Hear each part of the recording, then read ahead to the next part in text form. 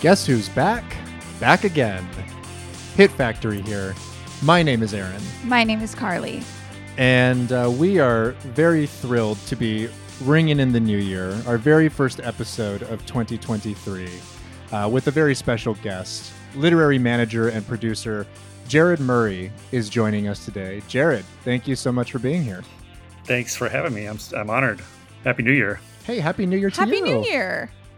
And folks, we are currently broadcasting from the forecastle of the soon-to-be decommissioned USS Missouri. We are being held hostage by a group of terrorists. The sprinkler system has been activated, and we are taking on water. Our only hope, as we see it, is in a lowly cook who makes a mean bouillabaisse, but insofar as I'm aware, doesn't really possess any other knowledge or skill that might be able to help us or him in this current scenario. Incorrect. He is a tactician. Oh, He is a makeshift bomb maker. He has lots of other skills. well, this is news to me because I looked through all the files for all the personnel on the ship, and I didn't see any of this. Well, those files are lying. They may have even been locked away in the admiral's quarters. Wow. Well, this is exciting. In the meantime, while we're waiting to be rescued by this lowly cook, we're going to be talking about the film Under Siege, the 1992 action thriller starring Steven Seagal, Tommy Lee Jones, Gary Busey, directed by the great Andrew Davis, better known probably for his 1993 action masterpiece, The Fugitive. But before that, he was a very accomplished action journeyman. Did this film, also did Steven Seagal's debut Hollywood feature, big breakout feature, Above the Law. A couple of other films to his name as well. And Jared, you suggested that we talk about this one, and I have to ask just at the top of the show here, why is Under Siege an important film to you? What does it mean? Well, first of all, we need to make this fast because I need to go check on my pies that are cooking. So I can smell them smoking already. They're burning up. They're burning up, Jared. But yeah. So I grew up in Alabama, which is where Under Siege was shot. The USS Alabama is the USS Missouri in the movie, and it's a museum. It's docked in Mobile Bay. I grew up in a town about 20 minutes away. We went on like maybe 3 or 4 field trips when I was in school to the USS Alabama. It's always been kind of a fascinating one for me. Like it's probably next to Speed, like one of my favorite like location specific like Die Hard ripoffs. And like it's interesting. It's almost like I'm not even that big of a Seagal fan. Like the movie works in spite of him, I think.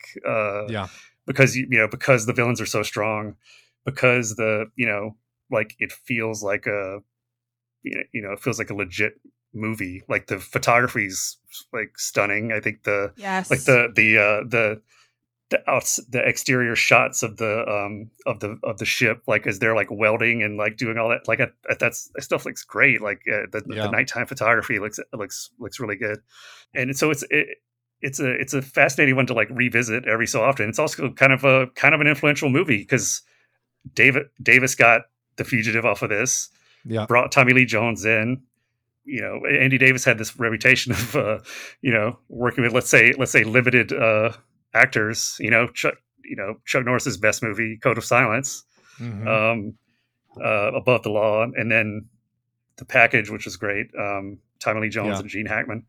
2 of my favorite actors of all time. Mm-hmm. And then Under Siege leads to, that's the beginning of like Tommy Lee Jones being in every other movie in the 90s. Yes. And you see glimmers of, I guess most importantly, this leading to Seagal making his directing debut on Deadly Ground in a couple years after this.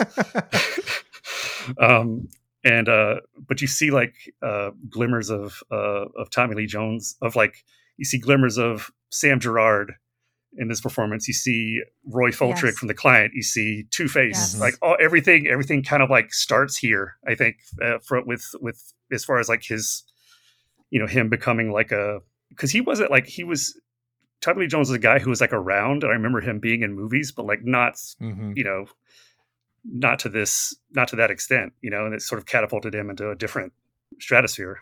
Yeah, he's an interesting actor to track the career of because I feel like his most important like period of output happened when he was in his like 50s, 60s, in the 90s.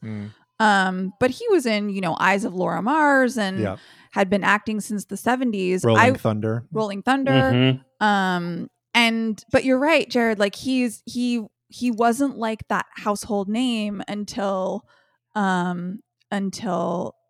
this film, and then, as you said, all of the doors that opened for him and all of the different characters. And you do get to see what an incredible range he has in this movie. Like, he's not just a madcap villain the whole time. He also delivers some stirring dialogue. He's smart, he's capable, but he's also like super wacky and maniacal. Yeah, he's incredible. He was, for lack of a better term, jonesing for like an award here at the beginning of the 90s. Like, he's transcendent in this movie. He totally is. But then, like, I guess, it's an action movie, so it doesn't necessarily get like the awards recognition. Probably, it gets a couple of Oscar nominations in sound design and sound editing. Oh, okay. But glad to see him reteam with Davis the following year to like finally land it with Sam Gerard, because that's just like a pitch perfect actor-character relationship in that one. And for me, like my 90s villain Hall of Fame, action villain Hall of Fame is, Castor Troy. Yes. Yes. Howard Payne in Speed, T-1000, Ed Harris in The Rock, Cyrus the Virus, and Stranix. Like, that's my, I think those are my guys. That's a solid list, my friend. You could tell there's so much going on with, but it's not like Busey's Busey. He's also great, but it's like it's a different kind of role or different kind of requirement for the role. That he's not bringing much else beyond him being Busey. And I feel like and I think the most interesting villains are like guys with like a code, like, you guys tried to kill me, therefore, like, I'm gonna get you guys back. And and Ed Harris and The Rock, like, similar, like he was doing that for veterans, just going about it the wrong way. I think those are my favorite kind of villains. Yeah, and I think that's what makes Tommy Lee Jones. I don't think he's just doing better acting, but I do think his character is more interesting than Gary Busey's character. As you said, a couple of people were like, Gary Busey like stole the show in this. He's awesome, like him and Tommy Lee Jones. And I was kind of like, he's fine. Like, he's there and he's being Gary Busey, but like, it's totally Tommy's show. And I think, like, when I think of other roles that Busey has done where I think he gets to do more and gets to like lean into his Buseyness more, like, they're not even necessarily bigger parts. I'm thinking of one role in particular in The Firm, which is very small. And yet I love him in that movie. Mm-hmm. But in this film, he was just kind of like, okay, for me. I was like happy to see him, but I was also like, I don't care about you as much as I do other people. He does get the one like certifiably weird like Busey moment in this that like it's hard to tell whether this is, because I mean it works so significantly into the plot in terms of kind of like him playing up this sort of like buffoonishness, and so everyone is sort of like unsuspecting of him at the beginning. But when he comes out in drag and like does the dance in front of Bill and the band and everything, it just feels like a Busey thing. Like, it feels like the kind of thing that Gary Busey would just be like, I want to do this. Like, this is something I need to do now. Yeah. Because he doesn't need, all he needs to do is go get the captain, right? Like, right. I'm going to escort the captain. Like, there's totally there's no other, just him just wanting to do it, which, more power to him. More power to him. I mean, it seems like he has that kind of pull. We talk about like, there's that line in both Point Break and Apollo 13 where Bill Paxton says that he's so hungry he could eat the ass end of a rhino. And apparently it happened because Busey was on set and like suggested that that's the line that Bill Paxton say, and he kind of coerced Ron Howard into letting it slide. But It works. yeah, in this Wow. one, I could totally see him just being like, I'm just going to dress up like a lady and do a silly dance. I think it would work well for the character. I think it would be a fun way for me to distract from the fact that I'm being so evil the rest of the movie. I think it's also important in this particular story because the question of these two villains' sanity does come into play later in the movie, and is part of kind of their subterfuge, right? Which is that they're, sort of pretending that they are these like crazy guys who just want to like steal some nuclear warheads and like shoot up Honolulu. And while that is something that almost ends up happening and that Tommy Lee Jones does eventually try to execute, that's not really his primary goal. He's kind of like pulling a fast one on the people back at the Pentagon to make them think that he's like, this like jilted Vietnam vet that has been banished from the CIA and is now like taking his vengeance, and he's trying to start a revolution. But really, he's just trying to make money off of selling American warheads to countries who will pay for them, which is pretty sane. Yeah. And his mania, Tommy Lee Jones's mania, Stranix's mania, is different than Gary Busey's, and I think that's important for this film to work. The tension between those two. Yeah, for sure. And there's also a subtext of like Jones's casting, like or a bit of meta, like meta-ness to it about Tommy Lee Jones being Al Gore's roommate at Harvard back in the day. I forgot about that. Yes. Oh my God.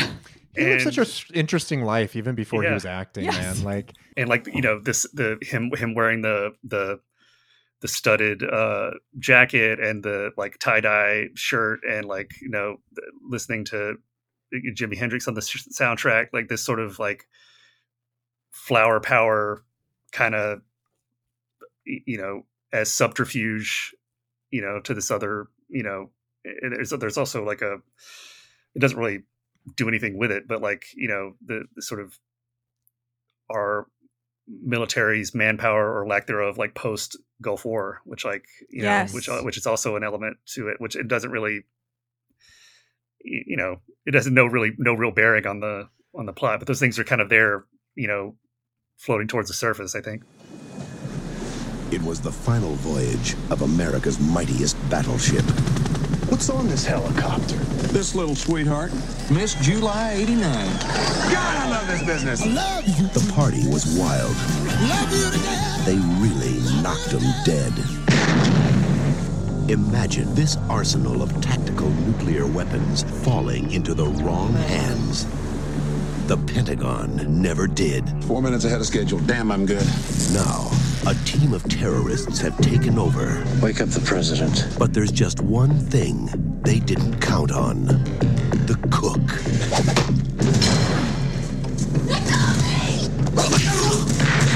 Are you like some special forces guy or something? No, I'm just a cook. Oh my God, we're gonna die. This is not the work of a cook. I want you to coordinate your efforts with us. Yes, sir. I see that you completely disobeyed my orders. Roger that. Ryback is an ex-SEAL.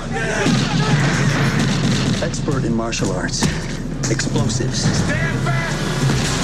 weapons and tactics. I also cook.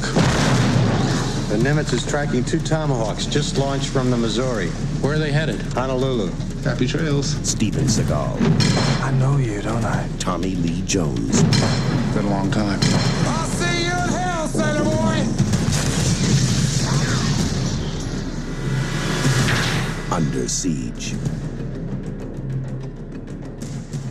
I won't call it the inciting incident, but an impetus for what happens is the decommissioning of all of these Tomahawks, right? All of these nuclear warheads, and putting sort of the Missouri and its history as like an atomic weapon an instrument of atomic damage, putting that to rest and sort of moving into this new phase of the American military project. And I think that's interesting to think about in the context of what was actually going on in 1992, as you said, like post-Gulf War, and the fact that President Bush's ratings were up because of that war after being completely in the gutter in the beginning of his presidency. And it was largely manufactured for that reason, so that we would have something to be kind of galvanized around after the end of history. And so, like, thinking about this sort of symbolic act of, okay, retiring these warheads, I think rings some interesting metatextual elements out of how we were sort of perceiving the role of American military at the time.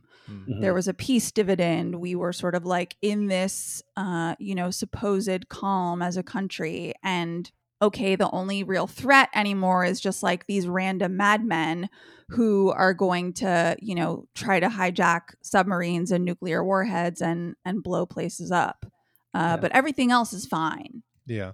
Well, and it's not just decommissioned arms, right? It's decommissioned men, decommissioned like projects that these people do, right? Tommy Lee Jones is a sort of like hangout from an attempted sort of like resolution to, and kind of, as he calls it, canceling of a covert military project. And his, whole scorn is because they basically saw him as completely dispensable when he was done with his duty and said, okay, well, now we need to kill this person. That makes me think of Falling Down. I was just going to say, like, the anxiety of like disarmament and, kind of like the military project that drove so much purpose for such a large portion of like America, the American economy, the American government going away, yielded a lot of really interesting kind of like action thrillers like this, with this sort of like, well, we can't make our villains the Soviets anymore. We can't really make them, the communists, but what about all this other kind of messiness that's happening as we're sort of shifting into peacetime? And a bunch of stuff comes out like this. Yeah, it was definitely an interesting period for sure. I made the point online that there's like a prevalence of specifically submarine movies in the first half of the 90s. Cool boat cinema, I think I said. Cool boat cinema. Yeah. That all kind of have this premise of a madman hijacks the sub and threatens a nuclear attack. And it's interesting to see that as the, American government trying to find ways to assert the relevance of this once very powerful arm of the American military, our naval system. I think like for a long time, we were told this one specific guy is going to cause nuclear war. We need to do something about it. The Russians were developing all of this submarine technology, all of this nuclear technology within the context of underwater warfare, and we needed to keep up. And then the Soviet Union collapsed, and all of that was kind of neutralized. But we still needed to assert the relevance of this really big, bloated part of the American military. And it's interesting to see these movies as part of that kind of PR project. I think the only exception being the U.S. government did not have any involvement in Crimson Tide. Crimson Tide. Yeah, they did not like the script for that one. So Tony said, I'm just going to shoot your boats from afar, and the rest of it is we're just going to build on our own, which is kind of fun. But, we've talked about, and Jared, you mentioned, I'm going to try this again. Jared, you mentioned sort of at the top of the show that this is maybe one of the better of the die-hard riffs that kind of came out of the 1990s. And I think that you're correct. First and foremost, it was just like so prevalent through like late 80s, early 90s, even to the mid 90s, right? You've got this one, Under Siege. Passenger 57. Yes. Passenger 57 is one. Executive Decision. Speed, you mentioned as well. Another one, technically. Cliffhanger. Like they're all over the place, and it's all like die hard on a something. And we have talked about our fair share of like Die Hard riffs on the show, The Rock, Speed, what have you. We've talked about Andrew Davis in The Fugitive, and we've talked about the star Steven Seagal, but we have not combined all of them like we can for this program here. And I'm interested, Jared, in your take on the Aikido master Steven Seagal as Hollywood figurehead, as action leading man, because he is, I think, to put it mildly, a contentious character in terms of his output. We forgot about Sudden Death too. Sudden Death. Another favorite. Yeah, that's a good one. I actually love that movie. Yeah. Seagal's fascinating. I mean, he's like, such a bad dude. Like I don't know, and I'm so fascinated with like his with his trajectory, because I mean everything, like his whole life basically has been a lie, and it's been like kind of perpetuating this sort of myth about himself, when like even though people are like, yeah, that's kind of like, that's bullshit, you weren't like you weren't like in the SEALs, or like any, like I heard a story about like him having dinner, like, because he would associate with these like actual military types, and he was out to dinner with someone who, and Seagal starts telling this story about how, about the time he was on a mission and like rescuing somebody in the water, and his friends like, motherfucker, that was me. Like, I told you that story. Can't keep it straight. And the idea that like, the legend of like Mike Ovitz just saying like, I can make this guy a star. Yeah. And then did. And he's not that charismatic, like, what is it? Like, I don't know what it is about him that's like, like, how did he, like Van Damme, I think, is super charismatic, like if we're talking about like guys who were like, weren't Stallone or Schwarzenegger, who were kind of in that, that sort of second tier action stars, like, Van Damme at least had that, had something else, was bringing something else to the table, not just the fighting. But like, he's, like I said, the movie works in spite of him, and it's a testament to like the script and the directors and everybody, and the director and everybody around him, kind of. And I think it's also fascinating kind of how like quickly that window closed, because like soon after this, it's like, okay, he does Andre Legrand, that tanks, he does Under Siege 2, and then is sort of, it's kind of downhill from there. Executive Decision, which he dies in the first act, and yeah, I mean, like Glimmerman, like that was kind of his comeback, right? That was supposed to be his comeback, was right. Glimmerman, and then it's been kind of straight to it's straight to VOD ever since. And all of that, I think, tied to what we've already said, is that he's just kind of a terrible person. In my mind, and I'm maybe going to catch heat for saying that, but like, Hollywood's full of assholes, right? Like, lots of people who can be jerks in Hollywood, and people who like we know very famously are like, difficult people. And it's just, kind of remarkable to see this guy who, like, by all means was sort of like an average Joe, like martial arts instructor, who was turned into a star, who out assholed like all of these other Hollywood types, just by virtue of like, being his totally thick-headed, like ridiculous, absurd self, by lying, by like throwing real punches at stunt actors, by being horrible, like misogynist, and like, even like sexually assaulting people. Like, he's just an all around like irredeemable kind of scumbag, but he's fascinating. Like, he is really just like one of those like absolutely fascinating kind of figureheads at this time, because you do see him, and you do see like the people behind the camera and around him, like working overtime, trying to like keep some of the energy in it, as he's like this sort of like charisma vacuum around him. Yes. Oh my God. And I know it's kind of a staple of the genre to sort of isolate your lone hero, to up the ante and make his sort of difficulty getting back and rescuing everybody, all the more challenging. But it really is a thing of beauty and genius that Andrew Davis and screenwriter J.F. Lawton of Pretty Woman fame isolate him, literally lock him in the meat freezer for the first like 35 minutes of this movie. Yeah, and I heard I read something somewhere that I can imagine Andrew Davis saying like we need less of Steven Seagal because he's the script requires him to be stuffed in the freezer for a good chunk of the movie. But yeah, I mean he's there's so many there's so many stories I sent you the link to the Troy Evans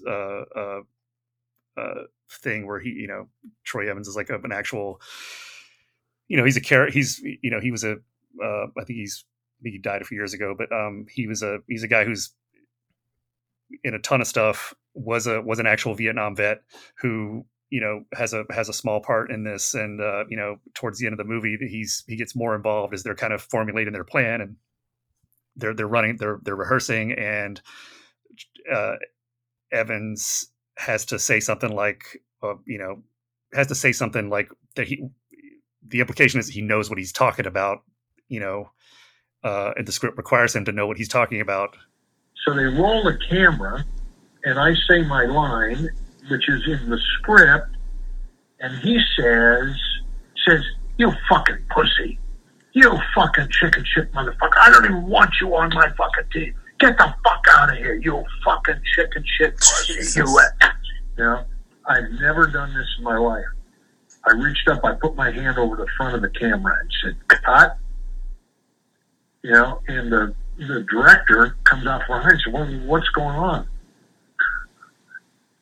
I said, "I'll tell you what's going on." I said, "I'm a Vietnam infantry veteran. All of this shit this prick does for make-believe, I've done for real 100 fucking times. And I will not be called a pussy by him in your movie or out of your fucking movie." Standing ovation. And Steven Seagal said, "Oh, why didn't you tell me sooner? I would have given you a bigger part." Like he talks a lot of shit, and but when you call him out, when you actually like push back on him, he backs down. I think they managed to wrangle him really brilliantly in this film, not just by keeping him isolated in the bowels of the deck, but by sufficiently feeding his ego and also finding a way to keep him largely mute most of the movie, which is that a lot of the work that Steven Seagal gets to do in this film is like tactical shit. It's like him makeshifting a bomb and like putting it in a microwave, or like doing something with a nuclear warhead and like turning that into another type of weapon, and like finding ways, creative ways to like kill people or use things around him as weapons. And so like they're giving him stuff to do, and they're giving him things to do that communicate his expertise, but he doesn't have to talk about it. He can just do the things. And so much of that is just footage of like his hands, or they really try to like limit the halo of influence that he has even on the parts when he's not speaking. And the other thing they do is give him a pretty lady to hang out with the whole time, which he was happy about. I'll get back to Erika Leniak, but like in the exposition, it's all like Casey Ryback. Like, you don't know Casey Ryback, like, or like, right. You're, what does the captain say to him at the beginning? Like, he says, "If I had your stripes, I would wear them to bed every single night." Yes. And I was like, what? Yeah. You're a cook, bro. And so like, it's all about like building that, the idea of him being this stone cold killer, without actually like, having to see too much of him. Yeah. But and I read and Eric Eleniak actually like said like he never Seagal never was like totally professional with me on the shoot. So of course not. It's not surprising. I was reading actually from like a contemporaneous piece from like LA Times about the success of this movie. And because it was like the hit of the fall, apparently, like in October, it was like this, and then Last of the Mohicans, and those were like the two big winners of that season. Yeah, but I guess Arnold Milchan wanted to do the movie and kept feeding Seagal the script, and he kept kind of rejecting it and being like, "I'm not interested in it." And the reason he says for it in this piece. He says that he had resistance to the film because of a character, quote, who is at first a bimbo jumping out of a cake and gets paired up with me. But he said that in revisions of the script, that the role played by Erica Eleniak became a character who gradually reveals her intelligence. Woof. And it's, I mean, the funny thing about this, and I called this out, I think online too, is that like, it's like incidentally feminist in a way. Like you could like perceive it wrongly as him being like, I wanted an intelligent, like thoughtful female character in the movie. But what he actually means is, I don't think that it should be just some dumb lady who can stand up next to me. She's and not do good the enough stuff. to be my like sidekick. Right. Because she's just a bimbo. She's got to be smart enough to show her tits. Come on. Yeah. Right. Yeah.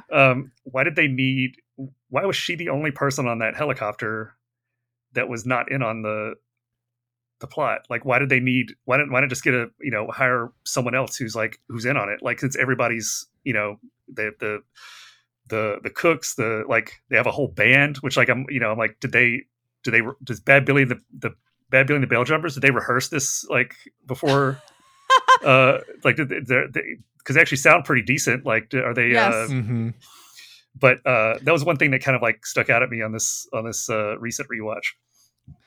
Yeah, and I wonder if they were like, we need to have this feel somewhat legitimate, so we've got to get a recognizable playmate. Like, we have to get a real playmate so that like everyone believes that this is actually a party. Yeah. But I agree with you. It's like a totally weird thing, and then they just like give her sleeping pills, and like she wakes up and starts dancing like half asleep. Which, by the way, like I Carly, that I hate using this term for things because I don't think that it needs it often, but there is something legitimately and kind of like accidentally Lynchian about that whole scene where she like jumps out of the cake. Like, it feels like something very, very bizarre and like surreal and pulled from like a different kind of movie. Yep. Where like she just pops out of the cake and she's like, in her underwear and like the jacket, and she's doing this dance with her eyes closed. She hasn't opened them. It's lit kind of like smoky, the overhead. with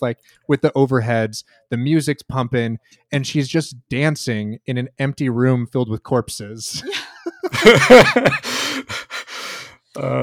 You have a point. Yeah, I don't know. It sticks with me, and not just because there's a naked lady in it. Like, it's like a thing that's like, oh, this is very visually arresting and very kind of strange in this movie. Mm-hmm. Hear this, gentlemen. If any ships or aircraft approach within 100 miles, we will kill the crew and retaliate with everything in the ship's arsenal. Bill, this is Tom. What's going on? Hi, Tom. You know what's going on. I have 32 Tomahawks under my thumb, and the only thing you can do about it is alert the media. Mr. Stranix, this is Admiral Bates speaking. Would you please tell us why the hell you're doing this? Hi, Admiral.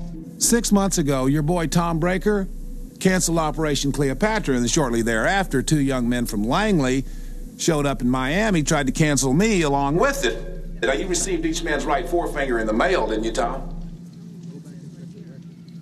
Tom? Look, Bill, I know things are a little chaotic for you right now. Chaotic? Wake up, Tom. You know, and I know, that chaos and bedlam are consuming the entire world. UV light waves are only the beginning, Tom. We have an inch of topsoil left. Topsoil? It's sexually transmitted diseases, deforestation, irreversibly progressive depletion of the global gene pool. It all adds up to oblivion, pal. Governments will fall, anarchies will reign. It's a brave new world. Bill. What are you planning to do? Now look at my life, Tom. The life you people tried to take. There was Annapolis, it was Vietnam, there's War College, so on. You know, I missed the 60s, and I truly believe that if I could have been there to make my contribution, everything would have worked out fine. Look, Bill, if this is about reliving the 60s, you can forget about it, buddy. The movement is dead. Yes, of course, hence the name. Movement, it moves a certain distance, then it stops, you see? A revolution gets its name by always coming back around in your face. You tried to kill me, you son of a bitch. So welcome to the revolution. There's more to follow. I'll stay in touch. Also, like, we talk about the like great supporting cast of that guys in this movie. Oh, so many that guys in this movie. There's Cole Meany, right, is in this one, the Irish guy, the Star Trek fella. I feel like once a week we watch a movie from like the 90s and Raymond Cruz shows up. Oh yeah. People know him, best as probably Tuco from Breaking Bad and Better Call Saul now.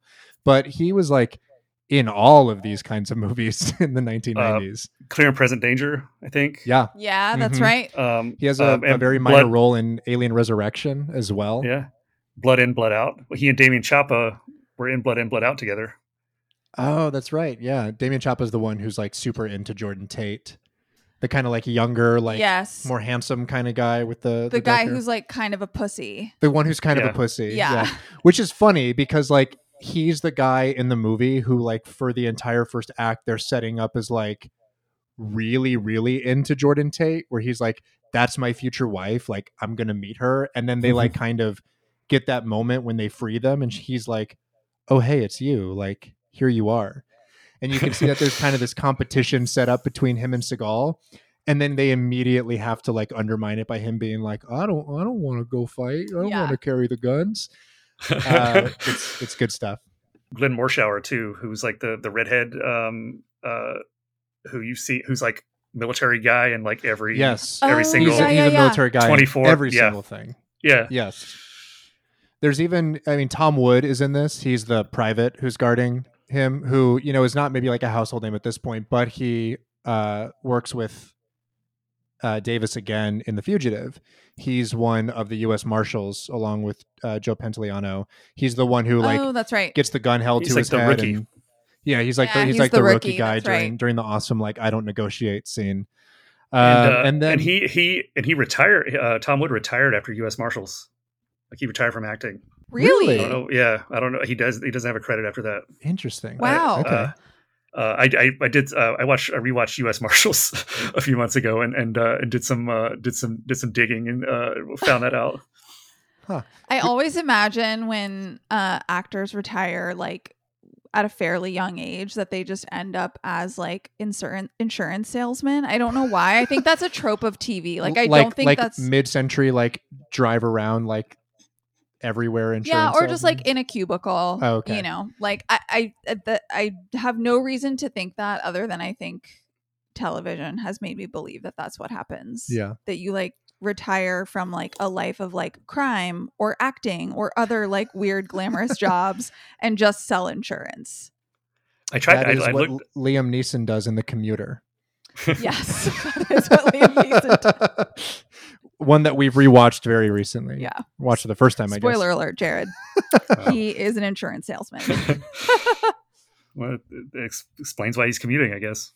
Yeah. That's right. One other person who I do want to call out who is in this movie for a moment that Carly noticed immediately is a gentleman by the name of Dale Dye. Yeah. Who is one of the kind of white-haired gentlemen in that Dr. Strangelove war room.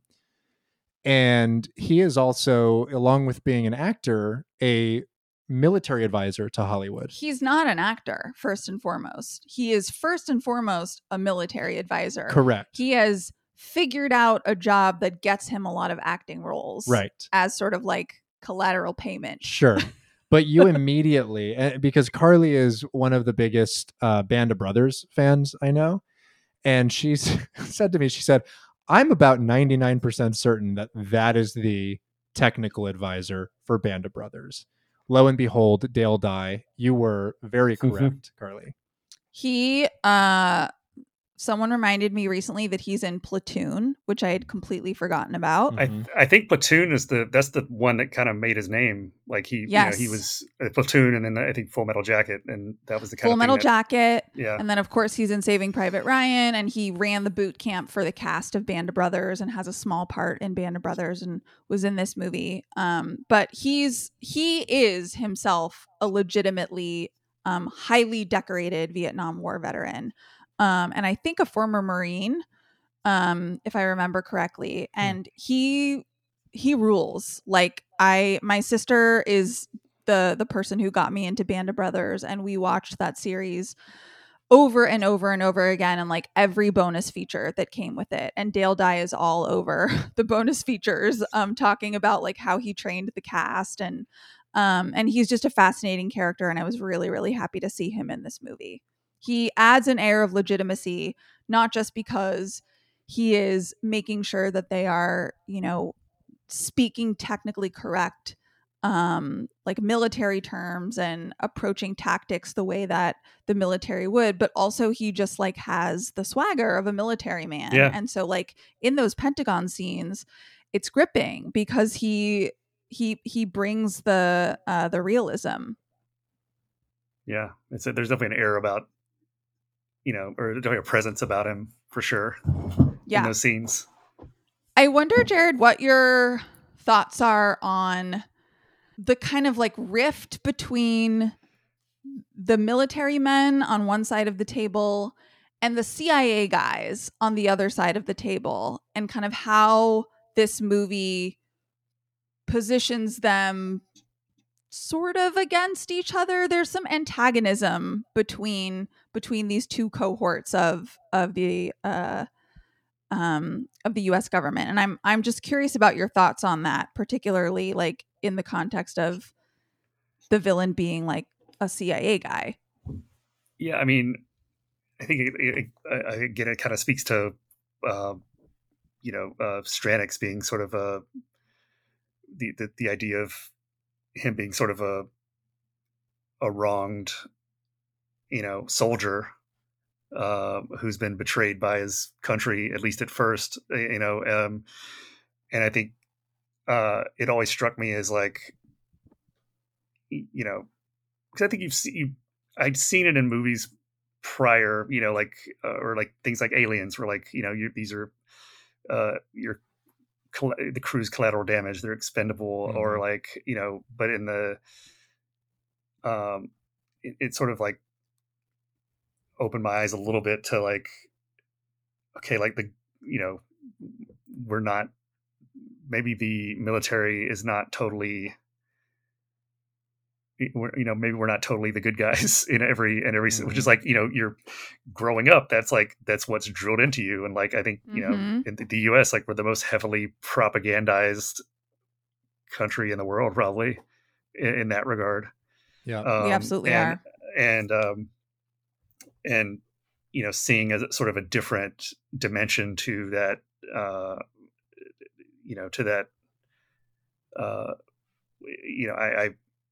which like the Nick Mancuso character, who's like I'm blanking on his name right now, who's like, he's smoking, he's in the second movie, he's this sort of like nervous suit that like is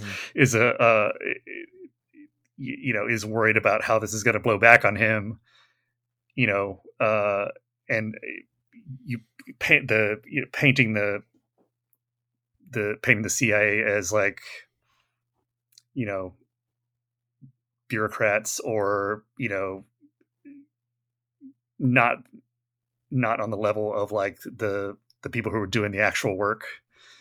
That's that kind of that stuck out to me again on this rewatch.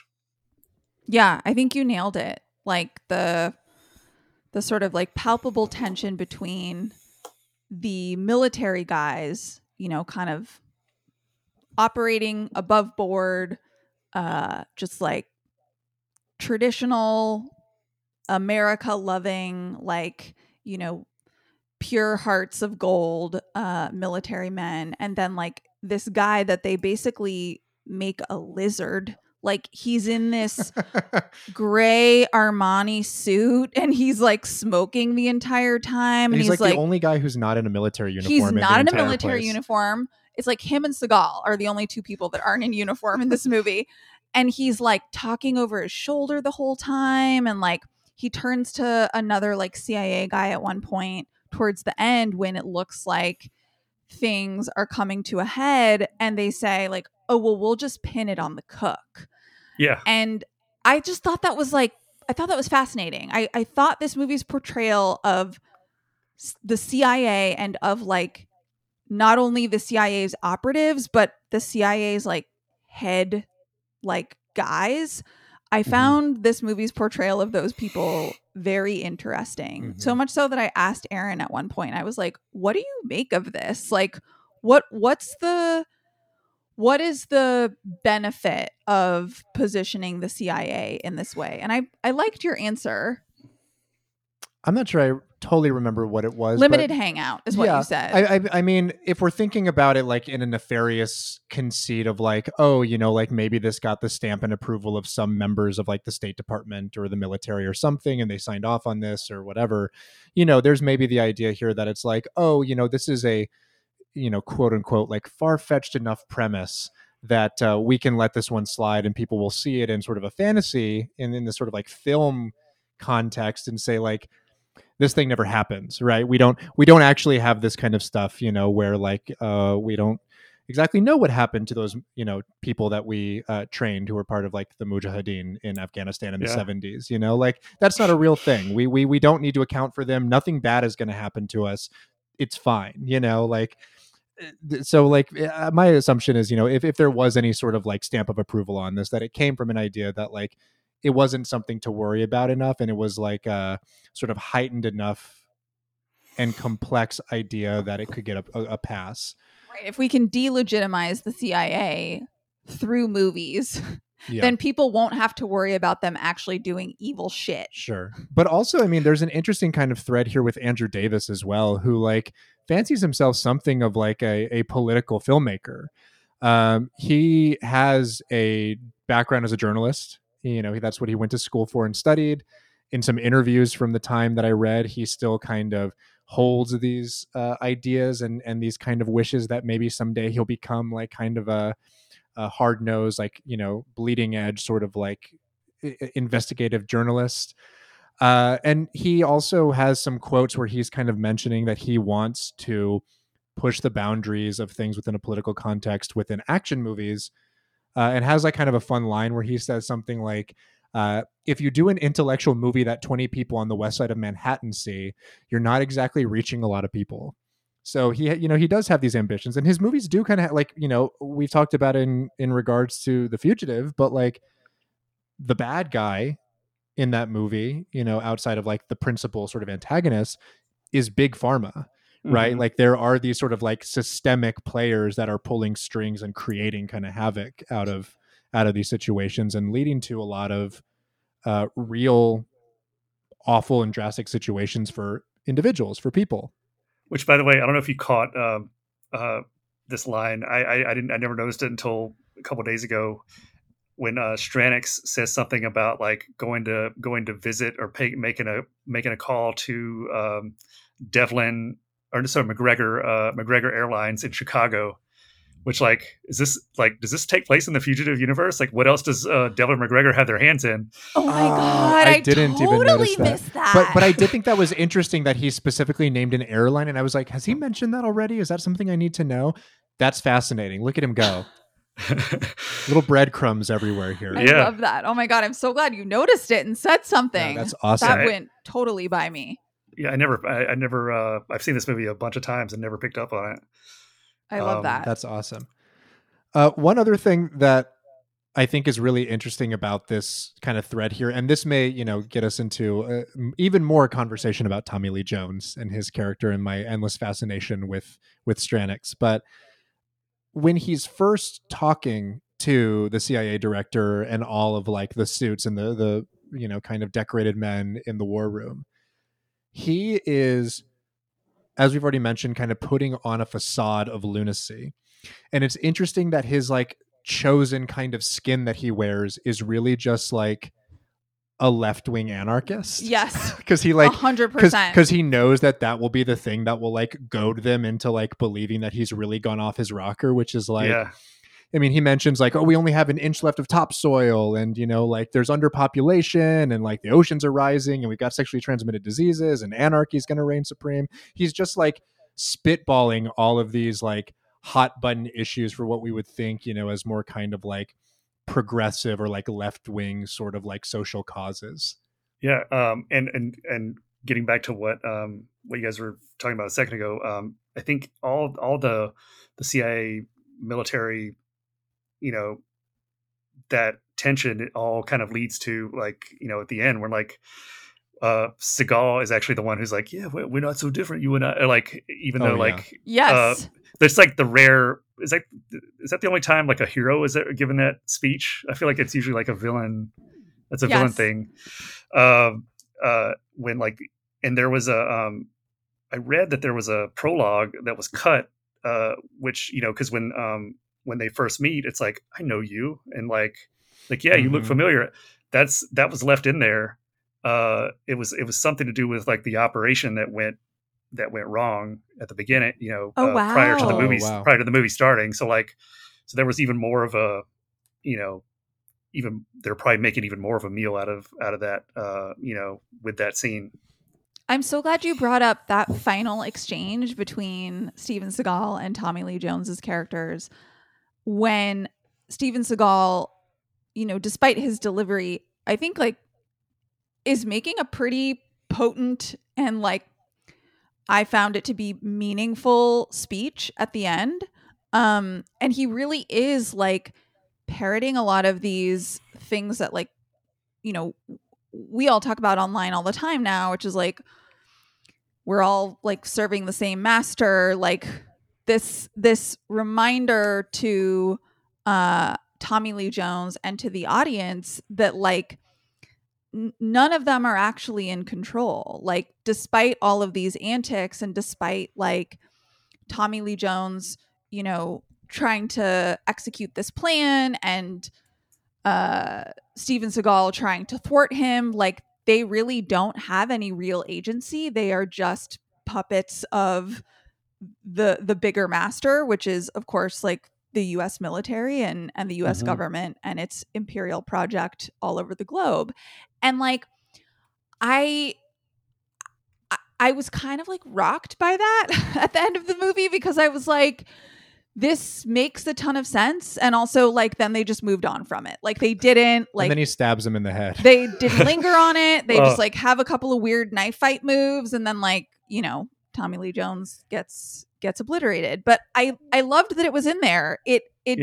It's clear that like Andrew Davis has stuff on his mind about like how these people who are part of the US military and all of its, tentacles, how these operatives feel, like what their worldview is and what informs their actions. Like he is interested in exploring those things. And I appreciate that it's there, to your point, in like a Rock'em Sock'em action movie, because this could just be, completely bereft of any of those political insights, but it's not. And it is actually additive, despite the fact that it feels a little bit awkward at times. For sure. I mean, it definitely, I think there's more going on than your typical, Steven Seagal movie. And, it probably only so much Davis could put in there with, with it being what it was. I mean, you can't like turn into Syriana all of a sudden, right. But it's true. But I appreciated the fact that it was at least mentioned, which I guess we could like talk about the fights now, like the final fight, since we already brought it up. But like, this is probably like one of my favorite like mano a mano like showdowns in a movie. Like she got like, the knife like pinging off of the inserts of the knife pinging off of the studs in Stranix's jacket, like yes. And that's a sound editing Oscar nominee, my friend. And like, but his death is so brutal. Like Seagal bites the knife, takes he thumbs out his eye, takes his knife, stabs him in the head, and then throws him headfirst into a computer monitor. That's just brilliant, I thought. And it has a crushing and fucking awesome, badass, walk away line, because Stranix right before said, the difference between you and me, you have faith, I don't. And he stabs him in the head and he throws him through the monitor and says, keep the faith, Stranix. Okay, buddy. It's great. It's awesome. But the thing, when we talked about Steven Seagal on the show before, we did a show on Out for Justice with our good friend Jeremy Herbert last year. He was quick to point out, and we wholeheartedly agree, Aikido is not a very cinematic or interesting fighting style, right? It's not something that's particularly bombastic or kind of dynamic, and it's very kind of self-contained. It's a lot of small, minor movements, and he does it a little bit in this movie. And those moments are a little bit less interesting than kind of the shootouts and the explosions and things. Yeah. But this knife fight does happen to work, and a big part of it is because of the sound editing, because of that kind of clanging and clipping of the knife blades against one another and the studs on the jacket, and also all of the little inserts in the edit. Right away we see kind of this weird, almost John Woo-esque double up when we kind of have this close up, extreme close up of the blade kind of going twice into Tommy Lee Jones's jacket. And then just all the little ones where we just kind of see the blade slice open his hand or cut open his t-shirt. And it gives it this kind of I don't know, really kind of grounded, raw intensity. It's a very visceral fight scene for what it is. Yeah. And I think a lot of movies from that era, even Speed, which I'm a fan of, I don't love the final, I don't love how Dennis Hopper goes out. I think, or you can point to a few other things, but this one just really there's something very just immediate and intimate about just being in that, because you're, it's not they're not chasing each other around. It's it's not it's close quarters. It's brutal and quick, and and that's what I love about it. Yeah, it's totally blunt. His death is a flash, and then it's over. I pontificated earlier about the political implications of submarine movies in the 90s. I also just think that movies taking place on submarines were made because the sets fucking rule, and you're already in a really dynamic space because there's hissing and lights and it's green and red and there's metal clanking, and if you're in the control room or at comms, you are backlit by all of these blinking lights. It makes really beautiful cinema. Mm-hmm. And it's something that I really liked about the final showdown between the two of them, that it's in the control room, where they have the con, and all of the shots have been called from there the entire film, and then they have the showdown. And I think two other fight scenes that are really dynamic and cool and really well thought out are, one, when Steven Seagal's character is first sort of running free and just shooting people down, and trying to make his way up to the main villains. He encounters the crew that is doing metal work. They're creating the pulley system or whatever to get the tomahawks out of the out of there or something. Yeah. Which I how did that not exist earlier? I don't know, but whatever. Right? How did you get them in? How did you get them there? But this crew is making is like cutting, you know, these big beams of steel, and and there's all this like equipment. There's saws and you know, like knives and all this sort of like metalworking equipment. And he dispatches with like 5 different guys in 5 different ways. And one is, you know, by pushing him into a bandsaw. There's like a stab that happens. Another guy gets like, you know, knocked with a beam. It's insane stuff. That was a brutal. The guy who gets like crushed by a beam, Impaled. And you see like see for the POV from the floor, like there's the gut, the blood and guts just like coming through the and we also get a throat rip in the movie. Yes, we do get a throat rip. That is so good. Yeah, that's what I'm saying. Like, there's a ton of dynamism in these fight scenes, and it's, you know, for all of Steven Seagal's faults, I think they managed to choreograph around him really well.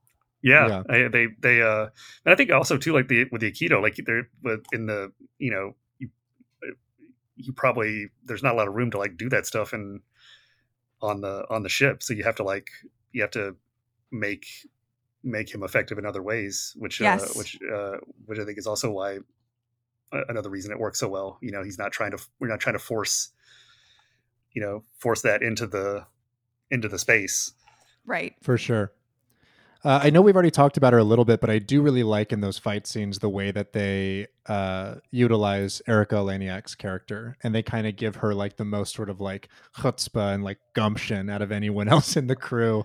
I was remarking to Carly about this too, that like I find it kind of fascinating how, you know, Eleniak is kind of like just facially sort of androgynous. Like she has a very kind of like angular and square sort of face to her. And so when they put her in like the tactical gear and like the backwards baseball cap, she almost is kind of boyish, you know, she's got like very thick eyebrows too. And it almost gives this kind of like mixture of having like a sexy, like love interest and also like a kind of boyish sidekick. Yeah. character. Like a Robin. I wrote in my notes that like she has a very 90s look, even though I don't really know what that means. Like it's like she was very like of that era, you know, which and whatever, you know, because I guess, you know, we go through kind of cycles of what people view as pretty, or, you know, but yeah, that is an interesting point. Like her, you know, her being kind of fitting in a little bit more, and the short hair and everything. Yeah, that's interesting. Yeah. What if we could make her sailor outfit at the very final? She's like in a little. Yeah. She looks like a little guy. She's in the uniform. It's like what if we could make one character both Marion and Short Round in one, right? Yes. But and I she guess, saves, you know, she saves Seagal from. She literally saves his life. Yeah, yeah. By choosing violence. I don't like guns. Me neither. And then like she winds up taking out Palomini. Yeah, and like, you know, one of the things that I found so refreshing about it, I think, like, Jared, have you seen the 2012 Dredd movie with Carl Urban? Yeah, I loved it. It's a great movie. It rules. And one of the things I like about it is the dynamic between Carl Urban as Dredd and like the rookie recruit that Olivia Thirlby plays, right? Because she's like an attractive woman playing this like cop who has to embody sort of a lot of the kind of action cliches and be a fighter in the movie.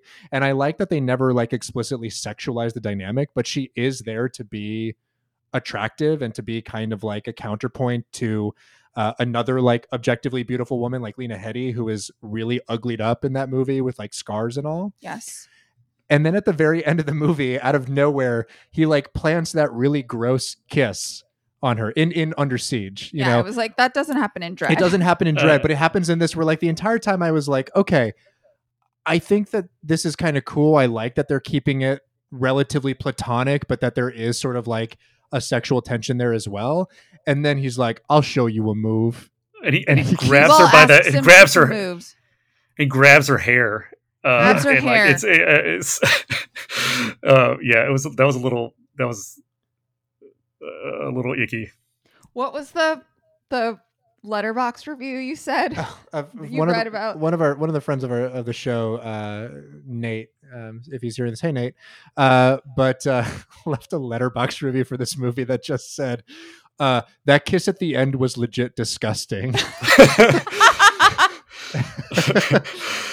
It is. And it is. It is disgusting. Well, it feels icky because it feels really like non-consensual, you know, like there is sort of almost kind of there's a reverence for one another, and you can tell that like Jordan Tate cares about him despite Seagal, you know, just not being a particularly charismatic performer. Like it feels kind of, you know, shoehorned in, but at the end they feel like kind of like buddies. And then he's like, yeah.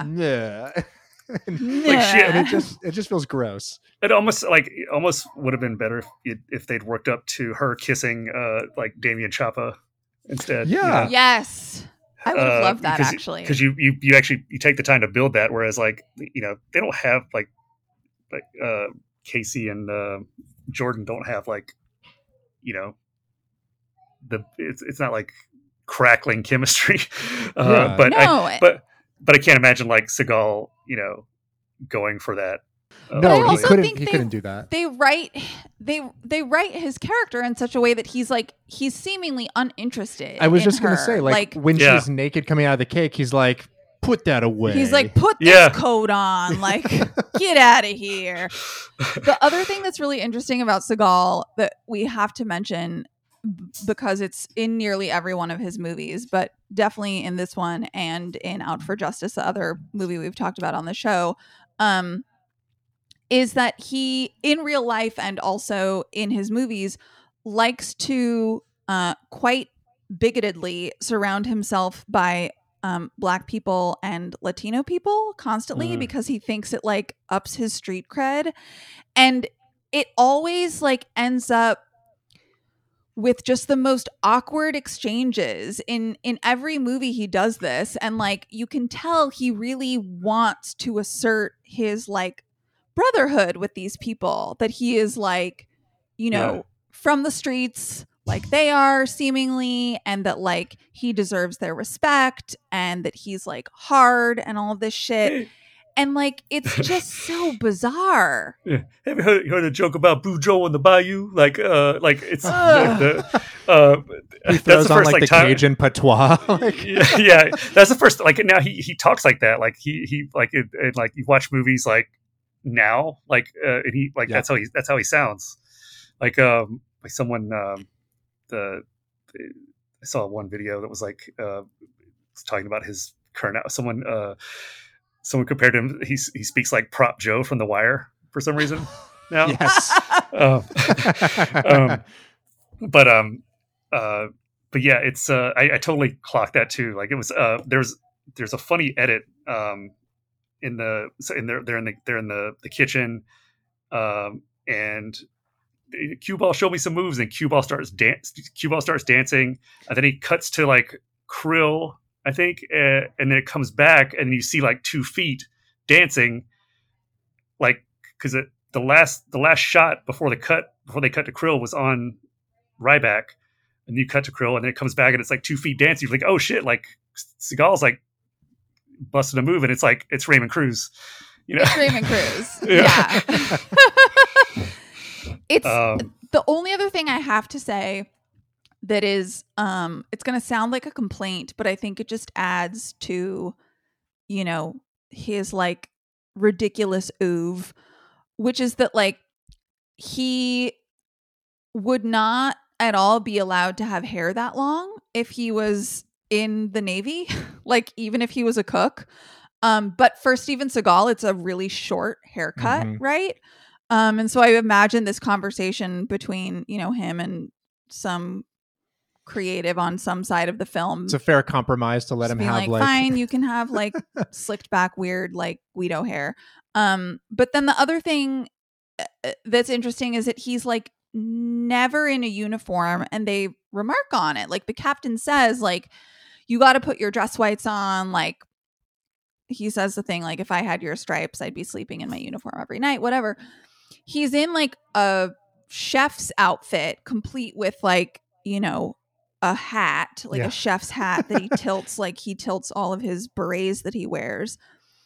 And then he's like in jeans and a hoodie. Like he's never in a naval uniform. No.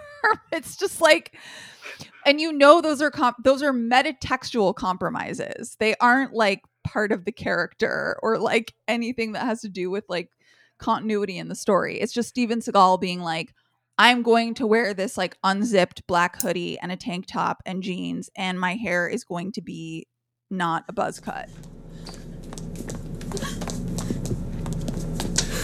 All right, who are you and what are you doing here? My name is Jordan Tate. I missed July 89. I was hired to jump out of the cake, but I got really airsick on the way over here, and so this guy gave me these pills, and I don't know what happened, and I guess I fell asleep. What kind of babbling bullshit is this? I am an actress, okay? I did a Hunter episode and a Wet n Wild video, and my agents told me that I was just gonna come and jump out of the cake. How many people on that chopper? I don't know, but it was full. And there was a band and there was a lot of caterers. And where's the crew? I don't know. I didn't see anything. You didn't see anything, you didn't hear anything, and you don't remember anything. Look, I've done a lot of stupid things in my life, okay? But you have to believe me. I don't know anything. All right, I believe you. So who are you? Are you like some special forces guy or something? I'm just a cook. A cook? Just a lowly cook. Oh my God, we're gonna die. Okay, you're coming with me? You gotta be invisible. If you walk by a hatch and you see the enemy, you become the hatch. I'm gonna give you this assault rifle. It's an MP5. There's a selector switch on it. One is fully automatic, one is semi-automatic. The definition of semi-automatic is for when you depress the trigger, one round will go off. That's what I want to give you. I want you to spend one round at a time, okay? Something else I wanted to talk about is Gary Chang's score. Yes. Yes. I think it's fantastic. Really good. It has like so really good. Oh cool, man, I'm so glad you mentioned this, Jared. What are your thoughts? I love it. I love like the opening theme. It's a like it you know, there's like a, you know, the sort of metronome, you know, sounding, the clicking sound, like it's just adds like an air of menace to things, you know. And there's another like motif that repeats throughout the movie that I think is just really some really good pieces in there. And I think doesn't really get talked about, or he's a guy who I don't think has done that many movies, but I think it's a really good action score. It is. The refrain that comes up every time Steven Seagal is doing like clandestine like fuckery is so cool and like distinct. It has sort of like almost like a xylophone tonal thing, like bells or something going on with it, but it's also like really menacing and kind of like has this air of mystery to it. It is a really beautiful score. Yeah, there's moments of it that kind of almost harken back, at least from my perspective, to some of like the Brad Friedel stuff that from Terminator and Terminator 2. Yeah. Oh yeah.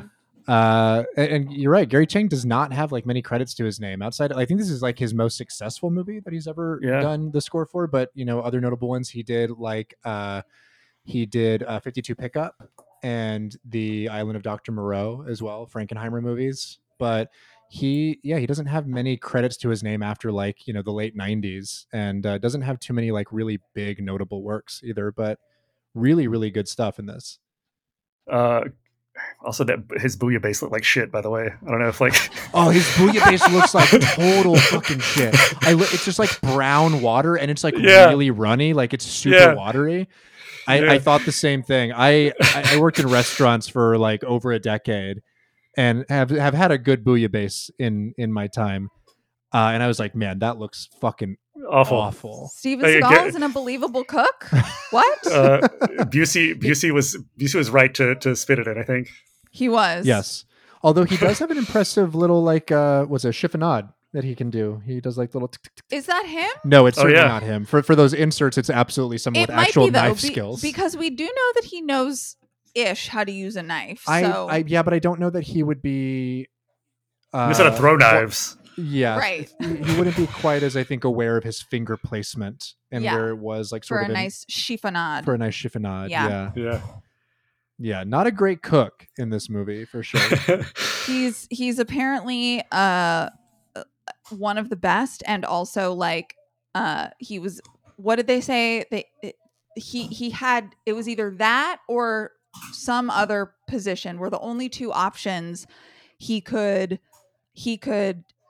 take on to get to his 20 years of service. Right, because of punching his superior officer. Yes. And they picked him as the cook. It's funny that it's like, oh, he gets to say a cook and he gets, this kind of free pass. He's kind of like this sort of like maverick type character who keeps getting bailed out after his like tricky situations because the Admiral loves his cooking. Yeah. And it's just like funny to imagine that the Admiral just like is, I don't know, just like completely like taste blind or something, where he just like can't, like everyone's like, man, this food is shit, but like the Admiral loves it for some reason. Like it's just water and bread. Like I don't get it. Yeah. But man, he loves that cooking. He loves that bouillabaisse. The last thing I will say, I guess, as we wrap up here, is that we've talked a lot about in the 90s, there is this abundance of submarine movies, of battleship movies, of like military kind of like might and sturdiness in Hollywood. And I found myself mourning the absence of cool boat cinema in the modern context. And so I guess I want to propose it to the group. Just the question, who do you think could revive, could bring back and resuscitate the cool boat cinema in our current era? I mean, Michael Bay, but is he done? Yeah, he's one of our veterans, though. Yeah, he's a veteran. Who's the young whippersnappers? But I mean, Timo was attached to a remake of this at HBO Max. I don't know what happened to it. Oh wow! But he, ostensibly could be a boat guy or wants to be a boat guy. That's right. Yeah. Someone else mentioned this to me on Twitter too, that there was like a kind of long gestating now sort of like remake possibly in the works. So it'd be kind of cool to see. Of a feature length film or a series? As I understand it, it's going to be a feature length film. Like there is okay. that dream in mind. But I don't know, I don't know, with everything going on at, with HBO Max, I don't know, if that whatever happened to it, because I haven't heard anything about it, or even if because I think their slate, all the features got axed that were in development as far as I know. Yeah, unless there was lean in content, right? The lean in for the men, the lean back content for the ladies, yep. kind of thing. Yeah, I was proposing that. I think this is a great time, especially with the failure of Black Adam. I think this is a nice opportunity for Yame Collet-Serra to maybe end his obligations to The Rock and return to what he does well, which is mid-budget Liam Neeson collaborations. On a type of transportation. We've got a trilogy in the works here, folks. We've got the plane movie, Nonstop. We've got the train movie, The Commuter. Folks, 2024 could easily be the year of Yame Collet-Serra and Liam Neeson's boat movie. Yeah. I'd 150% watch that. And some other ideas. Bring Matt Reeves back into the fold. Yes. Get him away from the Batman. Get him away from the Batman. The Under Siege, because he wrote Under Siege 2. That's right. I didn't know that. Oh yeah. Pre Felicity days. Yeah. Wow. Who else? I would like to see. I would love to see like a Karen Kusama boat movie. That would be sick. Yes, should bring some. That's cool a great stuff to answer. Dan Trachtenberg's another guy. It could be interesting. J.C. Chandor. Sorry. Oh yeah, J.C. Chandor. Well, he did All Is Lost, right? Yeah, so he did his boat movie. He did Tiny Boat Cinema. Tiny Boat. tiny boat cinema, but cool boat cinema is still maybe in the works. We for need him. big boats, especially now that he's leaning into that action kind of sphere. Like Triple Frontier. So he can do that kind of like bigger, muscular kind of action movie. Yep. The setting in Triple Frontier is much more expansive. He can concentrate all of that creative energy into a confined space. Right. We'll bring him back to his all is lost and his margin call kind of mentality, Yes. but with this, bigger budget and the canvas of a cool ass boat. Yes. I guess what we're trying to get at here, folks, is that there is a deficit and there is an opportunity here for cool boat cinema to return. I hope that we see it. I hope that we get sometime in the future a movie as wild, as adventurous, as exciting as Under Siege. Thank you for bringing it to us, Jared. Seriously, I really enjoyed watching this movie. Oh, thank you for having me on to talk about it. I'm glad. I'm glad. I'm so glad you guys had me on.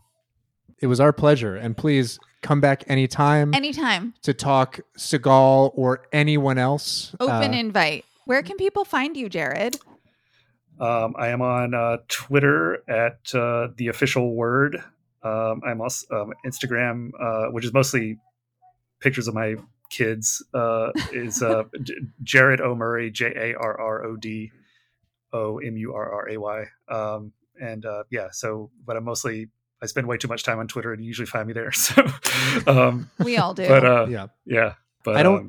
I gotta say, Jared, I don't want you to sell yourself short here. There are also plenty of very compelling videos of you showing off your excellent drumming skills. That's right. So I forgot about that. You were a man of many talents, and I'm not to embarrass you, but I do think that it's worth showcasing the wide array of things that you are capable of. Literary manager and like bomb ass drummer. Yes. Thank you guys. So I just picked up. I just picked it up last year. Who knows if I ever get back to it at this point with two kids under 5 years old. But I'm trying to keep the chops warm. You'll come back to it right when you need to, Jared, and it will all be there for you. You'll be like, okay, I've made it through the toddler phase of the youngest one, and now I just need to like hit some shit. Exactly. Yeah. I bought it for I was hoping I could start kind of like passing that on to my son when he's old enough, because he likes going in the garage and like, but he doesn't have the attention span to really like, for me to actually like teach him anything at this point. But right. But maybe one day. In due time, my friend, in due time. From our end of things, you can follow along with us at Hit Factory Pod. You can also subscribe to the show on Patreon, patreon.com/hitfactorypod for bi-weekly bonus content. We will shout out our overlords, Linda and Jesse K. Thank you both so much. And we will catch you all the next time. See ya.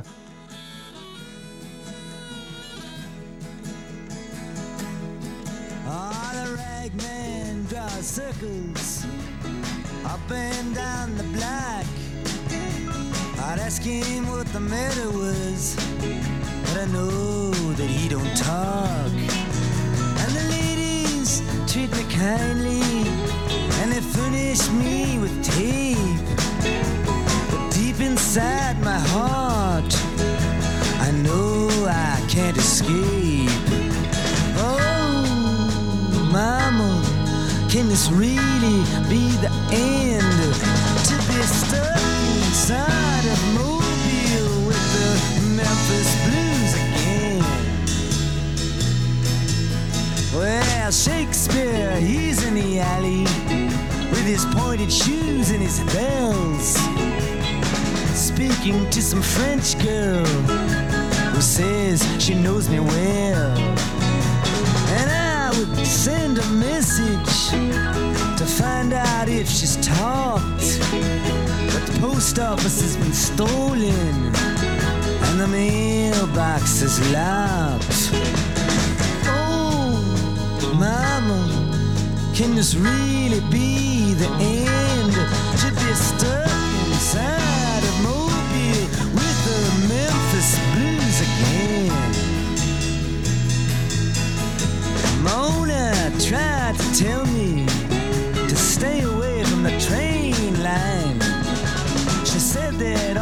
railroad men just drink up your blood like wine.